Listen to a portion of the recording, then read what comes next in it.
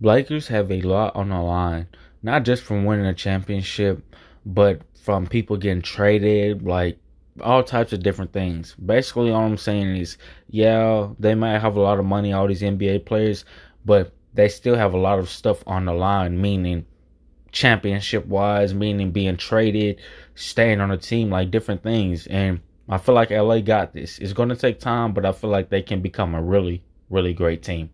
That's just me.